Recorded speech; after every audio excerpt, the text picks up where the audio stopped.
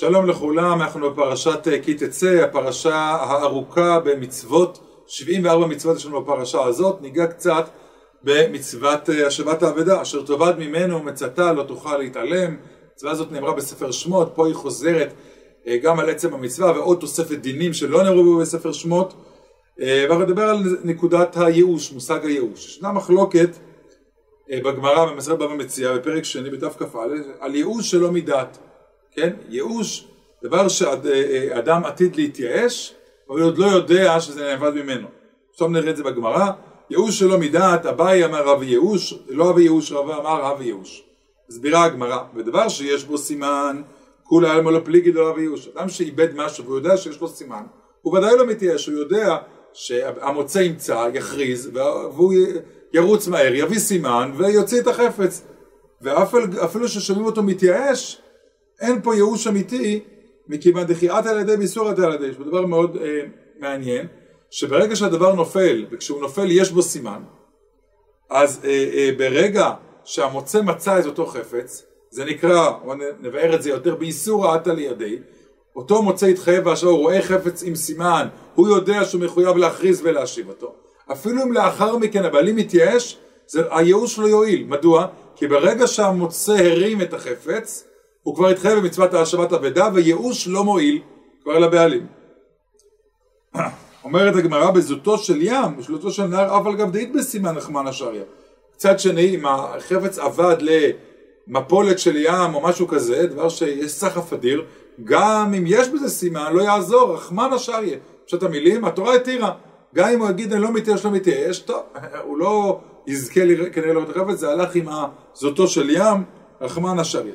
כפליגי, אז אלה שני המצבים הברורים, אין בזה מחלוקת. זאת אומרת, בדבר שיש בו סימן, ומצאת אותו, התחייבת במצוות השבת אבדה, ואחרי זה ייאוש לא מועיל. אז זה לכולה דעה.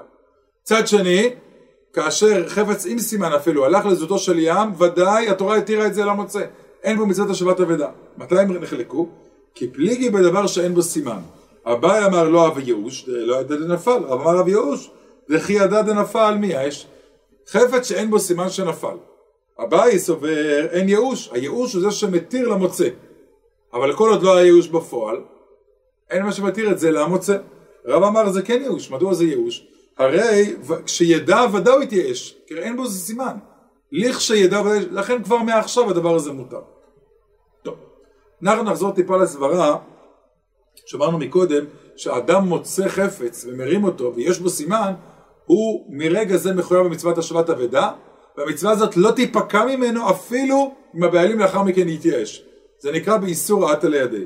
שני פירושים נאמרו בראשונים, מה הכוונה באיסור על ידי. הריטב"א, שבעצם מבאר את דברי הרמב"ן שנאמרו באריכות, אומר דבר כזה, לאו ואיסור הממש כאמר, הרי לא התכוון לגזול, וחייב הוא לתלה, כיוון שיש בסימן, אלא איסור כלומר דחיית על ידי ברשות הבעלים, כאילו תל מידם דם. אומר הריטב"א בשם הרמב"ן, שכאשר אדם מוצא חפץ שיש בו סימן, למה הייאוש לאחר מכן לא עובד? כי ברגע שמצאתי, הפכתי להיות רשות הבעלים. אני בעצם שומר אבדה לאותם בעלים. אני בעצם הופך להיות היד של הבעלים. ובעצם החפץ, בלי מודעות, נמצא ברשות הבעלים. כי השומר אבדה, שומר עבור אותו איקס, אותו בעלים שהוא לא יודע מי הוא. וכיוון שהחפץ בעצם נמצא ברשות הבעלים, ייאוש לא מועיל לדבר שהוא ברשותך. ובעצם החפץ נמצא ברשות הבעלים גם בלי ידיעתם, כי הוא נמצא אצל איזה שומר אבדה. אז ייאוש לא מועיל כי באיסור על ידי מהריטב"א והרמב"ן. דהיינו ייאוש לא מועיל כאשר החפץ נמצא ברשות הבעלים המקורי. וזה השומר אבדה שהוא כיד הבעלים. התוספות חולק על הריטב"א, וסובר במסכת בבא קמא. דממציאה נמיני שלא היה קונה לזה שלא יצטרך להשיב, הואיל ויתחייב בהשבה, היה קונה שלא יתחייב לשלם כי אם דמים.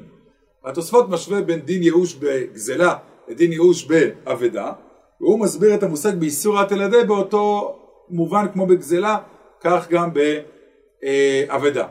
ברגע שאדם עשה איסור, הכוונה איסור, הכוונה היא שיש עליו מצווה. ברגע שהרמת מצאת את האבדה, יש עליך איסור על ידי. מה זה איסורה? התורה ציוותה שב תשיבם, התורה ציוותה לא תוכל להתעלם. ממילא יש עליך ציווי להתעסק באבדה. ציווי הזה להתעסק באבדה בעצם מונע את היכולת לייאוש בגלל האיסור, כפי שאדם גזל חפץ. ככה זה בגלל בגזלה.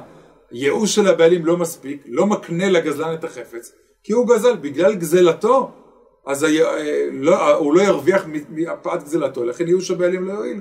הוא הדין גם פה. ברגע שהרמתי את החפץ והתחייבתי במצוות השבת אבדה, המצוות התורה של השבת, זה נקרא באיסורה, לא נותנת לבעלים לייאוש לחול. מה נפקא מינה משתי הגישות? אומר רב נחום מציע רעיון מאוד מקורי, לפי מה שהתקלטו האחרונים בדעת התוספות, שהמוצא יתחייב בהשבה, והחיוב השבה מקום מלזכות, יש עליך מצוות השבה, אומר התוספות, אמרנו, השב תשבים לאחיך, וזה מונע ממנו מלזכות בחפץ, כי אתה מצווה בהשבה לבעלים. אומרת רב נחום בתוספות, כל זהו לגבי המוצא עצמו, הוא יתחייב בהשבה, המוצא הוא זה שמחויב בהשב תשיבם ומונע מהמוצא לזכות. אבל לגבי אדם אחר שבא לזכות, בא לאחר ייאוש, איך אני מצאתי את האבדה? וכלפיי, כיוון שאני שומר אבדה, ייאוש הבעלים לא מועיל, כי אני מחויב בתור מוצא להשיב. אבל אדם שלישי שיבוא וירצה לזכות בחפץ, הוא לא מצא את האבדה. כלפיו אין מצוות השבה. לכאורה אומר, אם הוא בא, אותו אחר, לקחת החפץ לאחר ייאוש הבעלים, הוא יזכה, כי עליו אין מצוות השבת אבדה. הוא לא יתחייב בהשבה מעולם. אבל לדרכו של הרמב"ן, תחשיב ייאוש ברשות, מסתבר לך לייאוש כלל. וממילא גם יבוא אחר, לא יועיל. לפי גישת אבידה והרמב"ן, שייאוש לא מועיל מדוע, כי החפץ הוא כאילו ברשותי, אני השומר אבדה, שומר עבור יד הבעלים, זה נמצא אצל הבעלים, אז גם אם הבעלים יתייאש, שייאוש לא חל, וגם אדם אחר שבו לזכות בחפץ לא יזכה, כי ייאוש בכלל לא חל, כי הוא נמצא ברשות הבעלים. אז בעצם אומר רב נחום, הנפקא מינה מתוספות לרמב"ן יהיה, האם לאחר שמצאתי את האבדה, הבעלים יתייאש, האם אדם שלישי יכול לבוא ולזכות בדבר עצמו, שלפי התוספות כן, כי אותו אדם שלישי לא יתחייב בהשבה. לפי דעת הרמב"ן והריטב"א לא, כיוון שהנקודה של המציאה של הראשון היא בעצם ברשות הבעלים שמונע מהייאוש מלחול כלל ועיקר. בואו נראה גישת הרמב"ן. קורות אבנים ועצים, כן, זה נקרא זוטו של ים ששטפה מהנהר, אומר הרמב"ן, אם התייאשו הבעלים מותרים, בהם של מצילם, ואם לא יודע, חייב להחזיר. דבר מובן, וגם הרייבד משיג דברי תימה, שנשמע, הגמרא אמרה שדבר, אפילו עם סימן, שנפל לשלולית הנהר, זוטו של ים, הגמרא אומרת, רחמן השריה, פשט המילים ככה, רש"י וכל הראשונים הסבירו. התורה התירה, אין מצוות השבת אבדה, שחפץ אפילו עם סימן נופל לאיזשהו, לאמזונס, לאיזשהו ים ענק. כי זהו, זה עבוד ממך, אין אפשרות שזה יחזור. רחמן התירה, הרמב"ם לא כותב ככה, הרמב"ם כותב, שטפה נהר, אם יתייאשו הבעלים, מותר, גם פה מכניס דין ייאוש. ואם לא יתייאשו, משמע שהוא לא יכול לזכות באותו זוטו של ים, אותו מוצא. מאיפה זה הגיע? ויותר מזה, מקשה פה רב שמואל, הרי לרמב"ם עם היתר מדין ייאוש, תקשה, איך זה מעני לאביי? אנחנו פתחנו בדעת אביי, שייאוש שלא מדעת, וכך נפסק להלכה, לא הווה ייאוש. עד שאין ייאוש בפועל, הייאוש לא חל, צריך שהבעלים יתייאשו, פעולה אקטיבית. אז לרמב"ם, מה הכוונה אם נתייאשו הבעלים? הוא אומר פה חידוש מאוד מעניין. אומר רב שמואל, על פי הריטב"א, למדנו מדברי הריטב"א חידוש גדול בדין ייאוש שלא מדעת, שבאופן דאי כאום דין הברורה שהיא ודאי מתייאשים מעני, אף שלא מדעת, כדאמרים בזוטו של ים. ופה נחלת דוד, אבל נראה אותו, שאומר חידוש מאוד מעניין. אם יש לנו ודאות גמורה, כמו זוטו של ים, חפץ ספח לזוטו של ים, ודאי שאין סיכוי לבעלים למצוא את זה, ומדינה של 100%, או כמעט 100%, גם אביי שסובר שייאוש שלא מדעת, לא הווה ייאוש, ייאוש הוא פעולה אקטיבית שהבעלים צריך לבצע אותה, יש לזה גם חריגה. מה החריגה? אם יש אומדנה ברורה שהוא יתייאש, והיא זוטו של ים, ודאי הוא יתייאש. פה גם אביי מודה שזה נחשב ייאוש. כן? ולכן, זה מה שגם מסביר בדעת הרמב"ם, שאף היתר הזכייה בזוטו של ים, שמותר לך לזכות בזוטו של ים, זה מצד ייאוש, כן? שהתייאשו הבעלים, כי יש פה מציאות די ודאית, שהבעלים התייאשו מזה, וזה מה שמתיר לזוכה. בגלל זה, לפי הרמב"ם, זוטו של ים זה לא מתיר בפני עצמו, זוטו של ים זה מציאות שהייאוש לכולי עלמא ברור שיקרה, וכולם יודעים שהייאוש חל פה, ולכן הוא זוכה. ואתה זוכה, המוצא זוכה מחמת שוודאי יש כאן ייאוש בעלים. וחייב שיעבור הייאוש כאן. וזה הוא חולק על רוב הראשונים, שלפי דעתם ברגע בזוטו של ים הוא לא שייך לדיני אבדה, התורה התירה את זה כהפקר, בלי צורך ייאוש הבעלים. זה מופקע מדיני אבדה. הרמב"ם מכניס את זה לדיני אבדה, ויש בו ייאוש של הבעלים.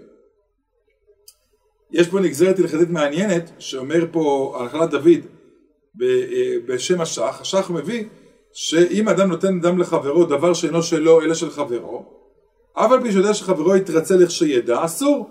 זה כאן מכאבא ייאוש של המדעת. אומר השח, אסור לתת לאדם חפץ של חברו, אדם מסוים לתת חפץ של חברו למישהו אחר, למרות שהוא יודע, מכיר את החבר והוא יודע שהוא ירשה. למה? אומר השח, פסקנו כאביי, כמו שייאוש שלו מדעת הוא לא ייאוש, צריך שיהיה ייאוש בפועל. אז אי אפשר לבנות על הסכמה, אני בטוח שההוא יסכים. כל עוד הוא לא יסכים במפורש, לתת לך את הספר או מה שזה לא יהיה. כך כותב השח. אומר הנחלת דוד, הייתי אומר שזה מחלוקת הרמב"ם והתוספות. בדיוק עכשיו אמרנו שדבר לפי הרמב"ם, אמרנו מקודם, שדבר שהוא די ודאי שהאדם יתייאש, אז זה ייאוש חל. אז אומר הנחלת דוד, גם הרמב"ם מחלוק על התוספות. כי דבר שאתה מניח שהבן אדם ב100% יסכים לתת לך את הספר, אז לרמב"ם זה מותר, זה כמו שייאוש חל, אם אנחנו ודאים שהייאוש הזה היה קורה, אז גם פה אם האדם מסכים, אז לתת את הספר, אפשר לתת את הספר על סמך האומדנה הברורה, שהאדם הזה הוא לארג' ונותן את הספר שלו. הרמב"ם, אולי בעוד נקודה אחת צריך להעיר, שיכול להיות עוד כיוון להסביר את הרמב"ם, למה אחרי זה דין ייאוש לכאן, כי אולי הרמב"ם מבחין בין שני מושגים, בין מושג שאין מצוות השבת אבדה מצד אחד, בשלב שני, מתי החפץ הוא שלך. זאת אומרת, יכול להיות מצב ביניים, שאין חובת השבה מצד אחד, אבל גם אסור לך להשתמש בחפץ. מצב מאוד מעניין. לדין זה דוגמה ברמב"ם, המאבד ממונו לדעת, אין זקקים לו, הניח פרתו ברפת, אין לה דלת, ולא קשרה, השליך כיסאו שתי רבים, הרי זה איבד ממון לדעת, ואף על פי שאסור לתלה לרועה, פרט ומעל ממנו את זה דעת. אדם רואים בן אדם זורק את הכסף שלו מהגג לרחוב. אומר הרמב"ם זה נקרא, אדם מאבד ממונו לדעת, מרצונו חופשי, סתם זורק כסף. אומר הרמב"ם, אסור לרועה, למי שנמצא על הרצפה, לקחת את הכסף. למה? ולכן זה אבדה מדעת, כל הראשונים כתבו, זה מי שאתם מביא כאן, שזה כמו הפקר, מה ההבדל? לא. אין לגבי, אם אתה רואה שאדם עושה במודעות מאבד את ממונו, אומר הרמב"ם, אין חובת השבת אבדה, כי הוא לא נאבד לו, הוא איבד לדעת. אבל אסור לך לזכות, זה לא שלך. כל עוד אתה לא רואה שאדם הפקיר את החפץ בצורה פורמלית לכל העולם, אסור לך להשתמש בו. יש בו מצב בעיניי מעניין, שאין דין השבת אבדה מחד, אין חובת השבה, אבל אסור לך לזכות בחפץ, הוא לא שלך. הרמב"ם מפורש, אסור לרועה ליטול לעצמו, אבל מצד שני לא זקוק להחזיר. חלק רצו אותו באותו עיקרון, זה גם הכיוון של ההלכה הקודמת שראינו ברמב"ם. זאת אומרת, בזוטו של ים, יכול להיות שאתה אומר, תחמן השאר, הכוונה היא כזו. מצד דיני השבת אבדה, אתה פטור מהשבת אבדה. אתה רואה שחפץ בים, ואתה מצאת אותו, המוצא מצא אותו, יוצא מהים, אתה לא צריך להשיב אותו, זה עוד לא שלך. זה עוד לא שלך עד שהבעלים יתייאש. אז יהיה שלך. יש פה מצב ביניים של השבת אבדה אין כאן, וזכייה גם אין כאן. משהו מעניין. נסיים בשאלה, מאוד מעניינת, מפורסמת בעולם הישיבות של פני יהושע. שואל הפני יהושע, מה יצריך קרא להדורי אבדה בסימנים? וכתיב את ראש ריחה אותו, טיפוק לי, הרי אין אדם שמכחישו. לכאורה יש לנו הלכה של בריא בשם הבריא עדיף. ולכאורה, למה התורה ביקשה סימנים בכלל מהמוצא אבדה? שההוא יביא לסימנים. הבן אדם יבוא, יסתכל על החפץ, יגיד, זה שלי, יזהה. המוצא אבדה לא יודע, הוא מחפש את הכתובת של מי זה. ההוא באותו אינטרנט בריא בשם הבריא עדיף. אז שערי אשר, יש הרבה תשובות לעניין הזה, אומר דבר מאוד מעניין, מפתיע מאוד, ונסיים בזה, היה רצון התורה שהחפץ יהיה תחת המוצא, בעדים או סימנים, אבל לפי מהות התורה, מספיק עדות עד אחד כמו כשאר המצוות. התורה הרגישה שיש פה חיסרון, כל שקרן יבוא ויגיד זה שלי. לכן כמובן רצתה איזה מחסום שנקרא סימנים. אבל אומר הסימנים, זה לא באמת ברף העליון, צריך שני עדים וכולי, צריך סימן, סימן זה שווה לעד אחד. אבל יש פה איזה מצווה איסורית של התורה, תעשה ברור יותר טוב. זה לא באמת בדיני ממונות שהתובע מפסיד. אלא אמרת שמה, תברר קצת יותר, כמו בדיני איסורים, עד אחד נאמן באיסורים. אז גם יבוא עד אחד ויגיד, אני מכיר את המציאה הזאת, היא שייכת למשה, אתה מביא על פי עד אחד. למה? זה לא הוצאת ממון באמת. אז לכן, באותו עניין, התורה לא הסתפקה בגלל הרמאים בטענת בריא, כי ידע שכל אחד יכול לשקר זה שלי. אז היא הרימה קצת את הרף, החמירה. תביא סימן טוב, תקבל את החפץ. זאת אומרת, התורה בעצם החמירה בדיני אבדה על דיני הממונות הרגילים, זה עוד נושא לחשיבה. על כל פנים ראינו פה את היסוד של דיני ייאוש ואת הפתח לדיני השבת אבידה, שבת שלום.